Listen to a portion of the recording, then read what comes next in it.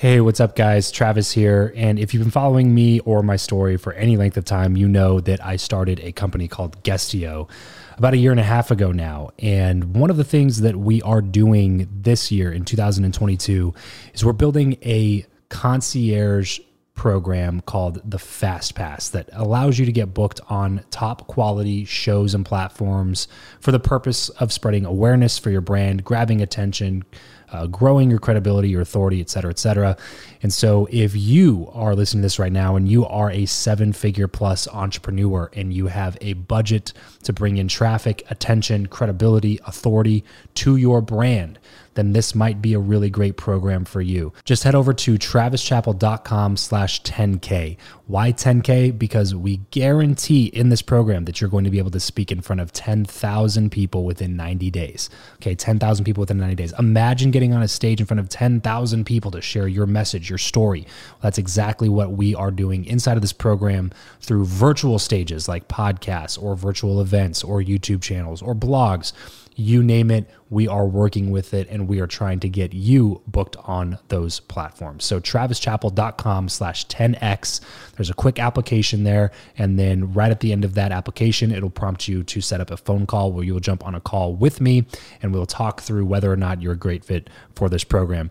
Please act fast on this. Do not wait, because we are only taking on 1 or 2 clients a week due to constraints with our team and the limited supply of high quality shows and platforms that are out there in the market. So if that's you and you're really wanting to explode your brand in 2022, head over to travischappell.com/10K, fill out the application, schedule a quick phone call, and you and I will chat really soon about whether or not this would be a great fit for you. Thanks, guys. Talk to you soon. You are listening to the Build Your Network podcast. If you're tired of the old way of networking, the business cards, the awkward conversations, and the aggressive pitches, but you know how crucial your network is to your success in life, then you're in the right place. Welcome to Build Your Network, the only top-rated show committed to helping you master content networking, foster real relationships, increase your authority, and build the network of your dreams. Listen in on conversations with world-class entrepreneurs, authors, thought leaders, and more as we deconstruct their best strategies for your success. So get ready to burn your business cards, ditch the name tag, and discover the new way to network with your host, Travis Chappell. All right, everybody. Welcome back to the Build Your Network podcast. Stephen, thank you so much for joining me on today's show. Thank you so much for having me. It's good to chat with you again. Yeah. When we first connected and I found out what it is you do, my mind was kind of blown because I think if you looked in the dictionary at like niche, your name would be right there, like 1 or 2 lines in. Before we dive into that, though, I want to talk a little bit about, your original path. Everybody has that thing they go like, this is going to be my journey. This is going to be my path. This is what I envision for my life. When you look back, early childhood, maybe high school years, what did you envision for yourself career-wise looking into the future? I don't know if I had a vision for myself. I think that I thought that I had to choose the least bad option that was kind of handed to me. Like you go through school, you go through high school and college, and I gravitated towards engineering and did a degree in material science engineering, because that seemed like the best fit within like the standard framework of, college education, an obvious career path, et cetera. I wasn't exposed to other options really as a kid. I didn't know that you could, create your own thing and kind of get outside the box, or I don't know. That all came later. That came in my 20s. But I kind of fell into that path because I was good at math when I was in high school. Didn't know what else to do. I liked building things. I liked Legos as a kid and stuff like that. So engineering kind of made sense, but it never felt quite right, actually. I was always just kind of like, this is good enough. This kind of suits my personality and my skill set and my inclinations. And it allows me to do the things that I like to do on the side. Like my dad was an attorney, and he always just, his idea for his life and raising a family was just to make enough money to be able to afford to go play on the weekends. But those two things were very separate. So I think that's kind of the framework that I inherited, and just engineering was good enough until I realized it wasn't. There's something way better out there for me. Right. Yeah. Well, I was looking through your website today, just kind of refreshing myself because I know we chatted before, And one of the things that I noticed is you mentioned under the books that you love, you talk about Tim Ferriss's 4-Hour Workweek, and you say that's kind of the book that started it all. And it sounds like you're one of many of thousands that read that book and said, like, cubicles probably are not for me. I don't want to do this for the rest of my life. Was that kind of the biggest catalyst in kind of moving that perspective to saying, like, okay, I don't need to do this 40-hour work week and then, hopefully get to play on the weekends and spend Sunday dreading Monday? Absolutely. I think it was. And even before that book, it was Tim's other book, The 4-Hour Body, that really it was the first time that I read something that forced me to just look really honestly at the self-limiting beliefs I was holding on to about, in that context, my body type, like my body composition, what I looked like. I tried out this example diet that he lays out in that book, and it actually worked. It actually changed my physiology and how I looked. And it kind of blew my mind. I just had been telling myself my whole life that I was built a certain way, that I looked a certain way, and that was just my genetics. And Tim opened me up to this idea that if you change your inputs, you are capable of achieving different outputs. And so I remember I downloaded that audiobook, The 4-Hour Workweek, after that, and was completely skeptical. I was not expecting for it to impact me the way that it did, because I thought I was just locked into this engineering career path, unless I went back to school and became a teacher to get summers off. I never thought of myself as an entrepreneur, and I was just open-minded enough to try it, but not expecting for it to have that impact. Right. But it really did do the same thing. It challenged me to look at my beliefs that I was holding onto about being or not being an entrepreneur, for instance, and realizing that, it can be so much simpler than I guess I always associated entrepreneurship with like tech startups and things like that. Yeah. Right. I never thought of it as, what is an itch that I want to scratch for myself? What's something that I wish existed that no one else is doing? And that was the realization that, changed everything eventually. But it took time. I had to try a few things and fail at a few things before stumbling into what I'm doing now. Yeah. Well, it's funny because it all kind of goes back to like the diet conversation. It's like your input, becomes your output, and the quality of the stuff you're putting in. And I think one of the biggest things from your story thus far is you were changing the input of like what you were being told was possible. I think that's a big first step. I think about that for me. Like, I spent from the time I was like 6, I was running around with the video camera, and so I loved doing it, but I always thought, okay, that'll be something fun I can do on the side, but what am I going to do for a living? And it's like people were going, you're going to go be a pastor, or you're going to go do this. So it's like, what? And you get to a point where it's like you start getting around mentors and people that really start opening your eyes to things like, oh, you can charge for that. That thing you love doing could become a lifestyle that actually pays you. So you mentioned trying some things, failing a little bit. What were some of the first failures that you crossed off the list early on? Yeah, good question. I think I was really hung up on physical products because I was an engineer. So I did so much brainstorming around, I'm a rock climber. I'm a totally obsessed rock climber. That's like the foundation of my lifestyle right now. So all my early ideas and brainstorming were centered around that, but I just couldn't really come up with anything that I felt compelled to make. I was just like trying to scheme up something cool that I could get people to want, but it wasn't really a need that I had or that I thought other people had. I did try starting an Amazon business, kind of loosely connected to the outdoors and rock climbing. I tested a bunch of different products and got really deep into Amazon self-label, private labeling blogs and things, and sold camping mugs on the internet for a couple of years and still do. I'm having a hard time getting through all my inventory. It worked enough. Like I think I'll recoup my investment and kind of break even on that whole project, but it wasn't successful. But it was in the sense that it taught me so much. I had no idea that you could start a business from behind your keyboard, moonlighting it. I had a full-time engineering job and was just kind of doing this on the side.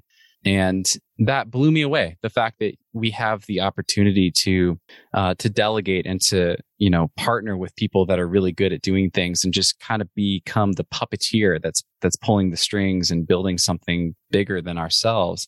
Not having a bunch of inventory in my garage, it was pretty eye-opening.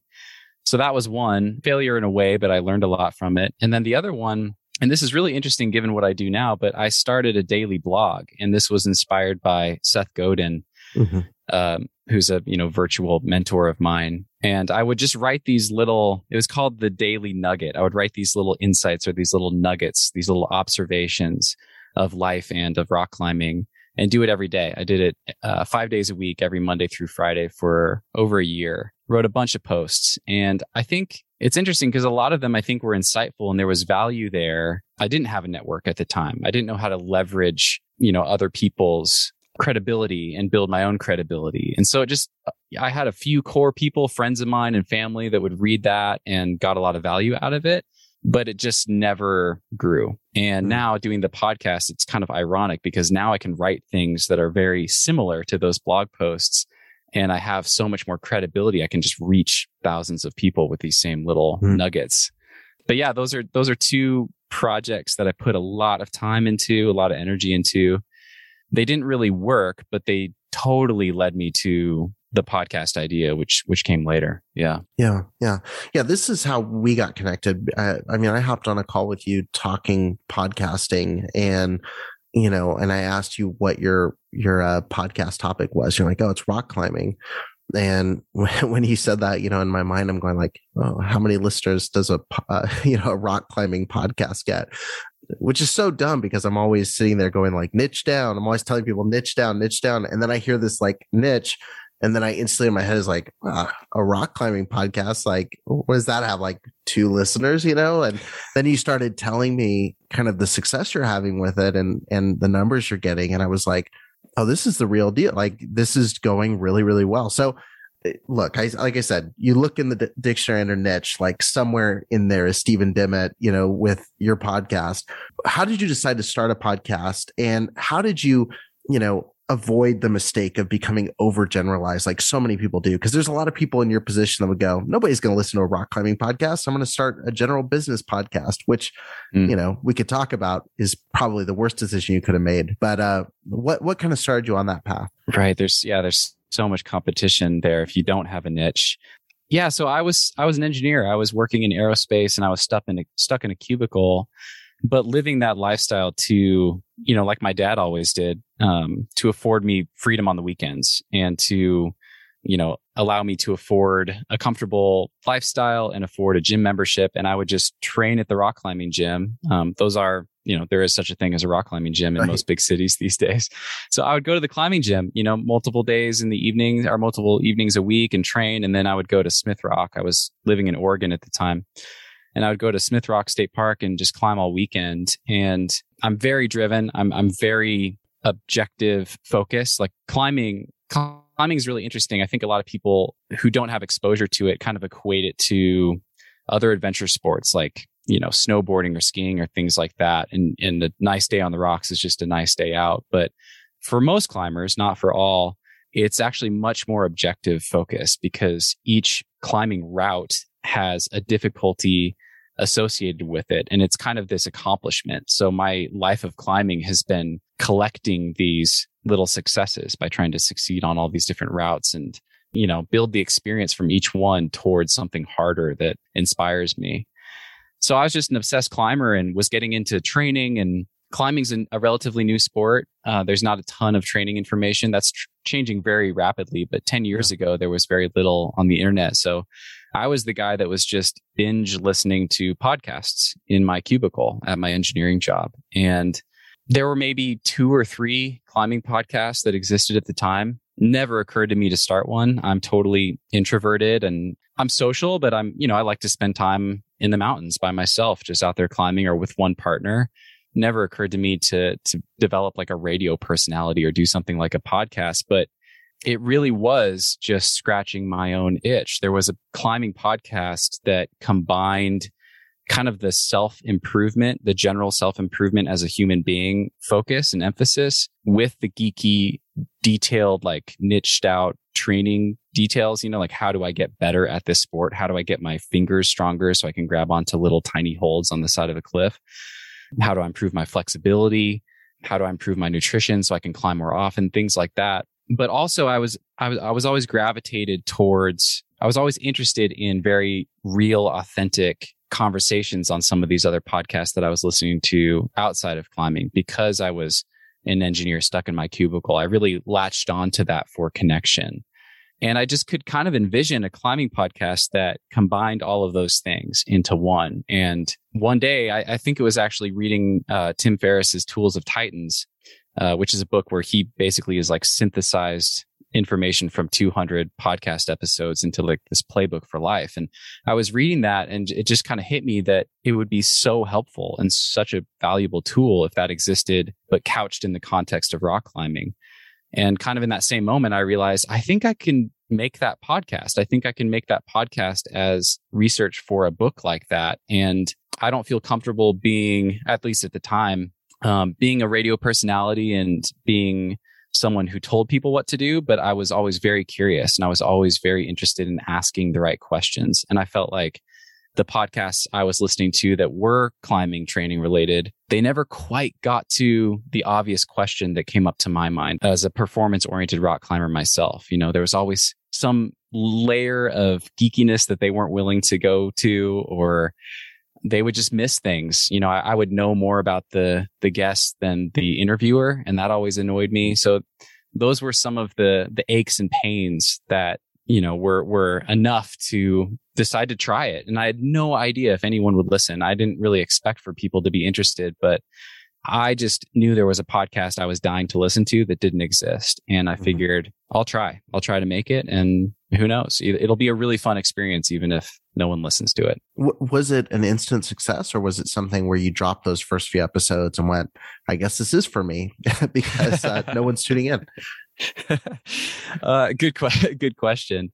It's grown steadily. It's almost like a linear trajectory from the start. That's not totally true. I think the first 6 months are slow. You know, it takes a while to build traction and to connect with some of those guests that get people's attention.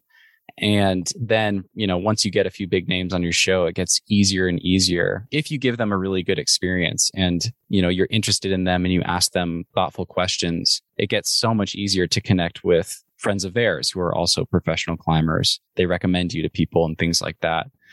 But the early response was very positive. It was just from a small group of people, you know, like close friends who were also really geeky climbers. And I got enough affirmation, I think, to kind of light the fire. But I'd also saved up money. I'd saved up money working my engineering job and just decided to treat it like this climbing adventure. I would live on the road for a year and pursue my own climbing. And that was enough to really excite me and keep me going. Do the podcast for a year and just see what happened. And maybe just that was it. Maybe 1 year and then move on to something else. But it just kept growing and growing. And after a year, it was already financially sustainable. You know, I live in a van. I live very simply. And it's grown from there. And now it's just exciting. I have no idea what the potential is of this thing, but it's the most fun I've ever had in my life building anything. So I love it. Yeah. I mean, one of the things you said that really resonated with me was this idea that you'd be listening to a podcast and you'd feel like you knew more about the guest than maybe the interviewer did, or there was a question that you wanted them to ask that you didn't, which number one, I think that speaks again to that entrepreneurial mindset of, you know, I need to scratch my own itch. This is a problem that I see, you know, I'm going to solve it. And there's probably someone else in the millions of people in the world, you know, billions of people in the world that feel the same way. But one of the things that you kind of scratch on is just knowing your topic, having an educated conversation with a guest, knowing about the guest. When you sat down to approach interviews, there's a lot of podcasts that listen to the show. When you sat down to approach interviews, what are some of the biggest things that you try to improve on versus, say, you know, the typical podcast interview? Like, how did you approach that topic specifically? Early on, one thing I always made a point to do was to listen to other interviews that they had done. And I've kind of gone back and forth. I've actually changed my thinking on this a little bit. But initially, I was just always so annoyed when a new interview with one of my favorite rock climbers just rehashed stuff they've already talked about somewhere else. Because I'd listened to everything, right? Like I just was really interested in that specific guest. So I tried to do that. I tried to listen to everything. If something was especially interesting, I would ask about that again to kind of recapture that on my show.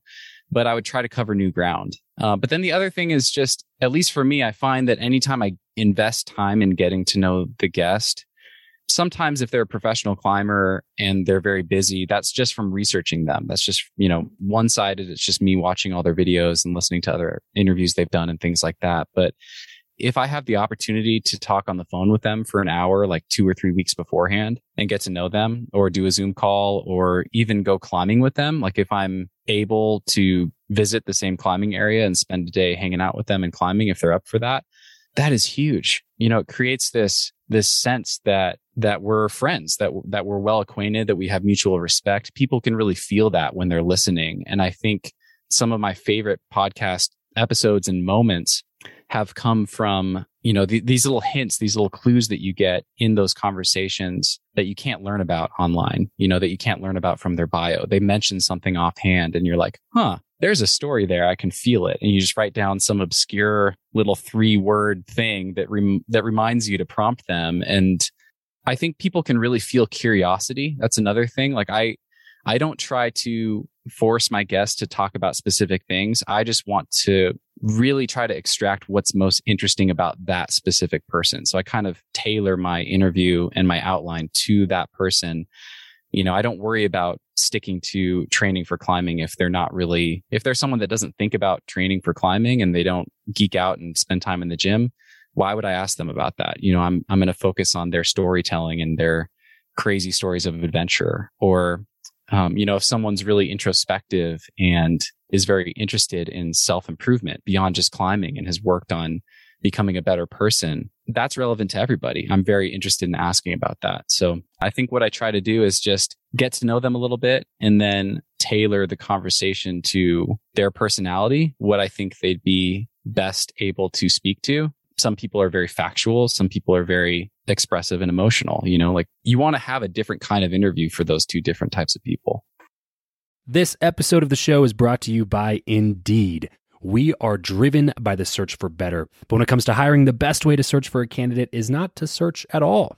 It's to match, and match with Indeed. If you need to hire, you need this platform, guys. I'm telling you, Indeed is your matching and hiring platform with over 350 million global monthly visitors, according to Indeed data, and a matching engine that helps you find quality candidates fast. Ditch the busy work and use Indeed for scheduling, screening, and messaging candidates so you can connect with those people even faster. And it doesn't just help you hire faster. In fact, 93% of employers agree that Indeed delivers the highest quality matches compared to other job sites, according to a recent Indeed survey. And look, guys, one of the things that I wish I would have used Indeed for is this matching service. You can search and search and search and search and search all day long, but to actually be presented with quality candidates, like hiring a recruiter for you that's presenting people that has actually done the work to vet them and bring quality people in front of you, that work by itself is the fact that it's done by a software instead of like a team of high quality recruiters is pretty insane. So they leverage over 140 million qualifications and preferences every single day, which is why Indeed's matching engine is the best one that you can use. It's constantly learning from your own preferences. So the more you use it, the better it gets at doing the job for you. Join more than 3.5 million businesses worldwide that use Indeed to hire talent fast. And listeners of this show will get a $75 sponsored job credit to get your jobs more visibility over at Indeed.com/Travis. Just go to Indeed.com/Travis right now and support this show by saying you heard about Indeed here on the podcast. Indeed.com/Travis. Terms and conditions apply. If you need to hire, you need Indeed. 100%. When it comes to the conversation, obviously this is the Build Your Network podcast. And so much of what you're talking about is relationships, building connections with people, especially when you're interviewing. Like I said, there's a lot of people that are podcasters that listen to this show. Like building some knowledge of who that person is going to help you in your reach out. It's going to help you in that conversation. You mentioned that you're very introverted. Obviously, you're a guy that lives in a van out in the wilderness most of the time. So you've got to be, for me, that would be torture. I'm fueled off the souls of other people, like some kind of strange vampire. So to be out by myself would be a very different experience. So from your perspective, from that introverted aspect, how do you prioritize networking? How do you prioritize, stepping outside that comfort zone, reaching out to people, obviously trying to land guests on your show or trying to have those conversations with people. What are some of the things that you do to kind of make that a priority? Yeah, good question. And I should clarify, like, I feel like the introverted, extroverted boxes don't totally capture the whole spectrum. Like, it that's can just be a not silly binary for sure. Right, Yeah. exactly. I'm like a strange mix of both. I really need a lot of alone time and I really enjoy alone time and I recharge that way. But I'm incredibly filled from deeper conversations with one person or a small group of people. I really love that. Throw me in like a big social gathering and I get emotionally exhausted very quickly and I need to kind of run away from that. But I do get a lot of energy, I think, from the podcast because anytime you talk with someone and bring a lot of intention to that conversation, that seems to be the difference. Like that really fills me up versus just shooting the shit and just kind of, chatting doesn't really do much for me. That kind of slowly, drains my emotional energy tank, I guess, so to speak. But to answer your question, and it's getting easier, but I just really tried to make sure that I got uncomfortable at least once every single week. Built into my commitment to grow this podcast and just do my best with it was, I have to do an interview every week because I put out an episode every single Monday. But then even more uncomfortable than that often is like the cold call or the reach out or the vulnerability of just, putting yourself out there and potentially getting shut down. But one thing that really helped was just making a massive list of interviews, like interesting people that I'd love to talk to. And realizing that if, 1 out of every 5 of these people or 1 out of every 2 of these people shuts me down, then that's okay. I'll just keep working through the list. Maybe it's not the right time for them and I can circle back when the time's right. Yeah. Yeah. Not taking it personally is huge. Yeah, especially reaching out to people who are professional rock climbers or they're actors or they're CEOs. Like almost 10 times out of 10, it's not you. Like it's the schedule. Or if it is you, like you're going to be a better version of you in a year of doing this and you're going to be able to reach out with a stronger reach out. And so that's such a great mindset to have related to that. I'm curious, we ask everybody, do you believe who you know or what you know is more important and why? Obviously, the conversation you've had with people, the connections you've had have helped increase the success of your show and of your business. But which of those things would you say is the most important? Is it your personal knowledge or is it your network? Oh, it's absolutely my network. Like the podcast growth for me has absolutely been leveraging the fame of these rock climbers who are, way better than I am. Right. I'm just the guy. My job is to make them as interesting as possible. These are incredibly interesting people, but only if you ask them the right questions. So my job is to show my listeners just how incredible they are, how complex they are, that they're way more similar to you than you realize because they've had a lot of the same insecurities or failures or struggles or whatever. It's not always the highlight reel that we see in these climbing videos and things. That's my job. And I think there's kind of returning to the previous point, this just popped into my mind. There's like an amount of imposter syndrome that I think is really healthy. Like at first I was just blown away that anyone would say yes to doing this podcast thing. And I think that's really good, kind of staying grounded in that.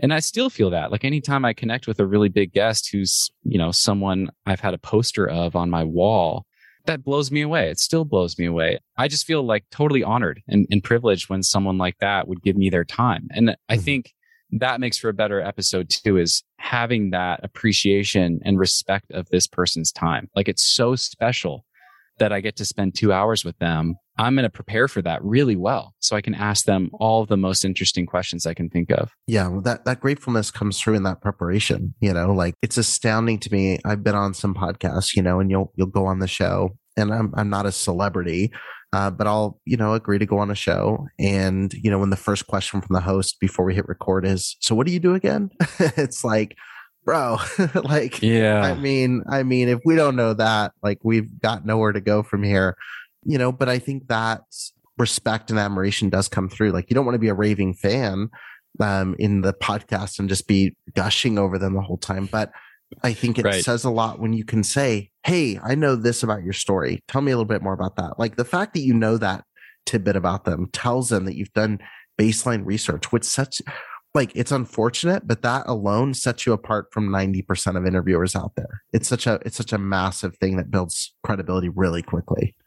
I'm so fascinated by that. I really felt that as a podcast listener before I ever considered starting my own. And even now, like I'm actually very confused as to why the bar is still so low. And I think it's an encouraging message for people listening. Like, you can do better than most of the ones out there, both with audio quality. That is a huge pet peeve of mine. It drives me crazy when it's hard to understand a conversation. You know, in today's age with technology and things, it's so easy to at least make it listenable. Like, you know, please just do that. And then, like, this is a fascinating human being that you can absolutely learn from, that you're talking to. And everyone is interesting if you ask them the right questions. But that's on the host. That's on the interviewer. Yeah. Love that. Yeah. Everyone's interesting if you ask the right questions. That's awesome. Well, look, I mean, I guess it's fitting if we end on a cliffhanger here, but, sorry, I've been waiting to drop that joke all day long, but I'm going to go ahead and move us here into our random round. Let us get to know you just a little bit more before we end the episode. First of all, what profession other than your own do you think would be fun to attempt? Oh, I would totally pursue music, like music production, being an artist myself. I actually did a Bachelor of Arts in Music along with my engineering degree. And then throughout college, I was just kind of obsessing more and more with rock climbing. And that was kind of my fork in the road, like leaving music behind to some degree to pursue this other thing. But I miss it sometimes. Yeah. And I mean, it's just amazing these days what you can do. I love Billie Eilish and her brother Phineas and what he does. I mean, just what he's created from his bedroom with a MacBook and Logic Pro is just so cool to me. So I still feel like there's maybe like a decade-long career somewhere in my future where I circle back to that and do a deep dive. Yeah, absolutely. If you could sit on a park bench with somebody past or present and talk to them for an hour, who would it be and why? Oh, it's really tough. I can think of two. I'll give you two. I think Seth Godin and or Jim Collins. Those are two kind of virtual mentors of mine who've had a huge influence on me. They don't know that. I've never met either of them. But yeah, I feel like those two people have really challenged me to look at myself differently, look deeper into myself, to realize that as an introvert, I do have a voice. As an engineer, I do have playfulness and creativity, and I can have, in-depth, insightful, like emotional conversations with people that aren't the robotic engineering minded, conversations. Yeah. Those two men have had an immense impact on my life. Yeah. You mentioned a few authors. How do you like learning best? Is it books? Is it audiobooks, blogs? What's your favorite way to learn? I usually start with podcasts. I listen to a lot of podcasts. And then if a guest like Seth Godin or Jim Collins, I've really enjoyed some of their episodes, their interviews. If something like that catches my attention, I'll just do a deep dive on that person, and that'll lead me to their books. And I have a Kindle. I love reading on a Kindle, although I usually save reading, like actually reading, sitting down with a Kindle for fiction. And I use that to kind of turn my brain off. So I listen to a lot of audiobooks. It's usually audio. I go on a long walk, or I always listen to something while I'm cooking meals. Yeah, podcasts and audiobooks are the top ones. I gotta ask, when you're climbing, do you listen to anything or do you keep it dead silent? Usually not. If I'm outside, usually it's just totally quiet. Yeah. Gotcha.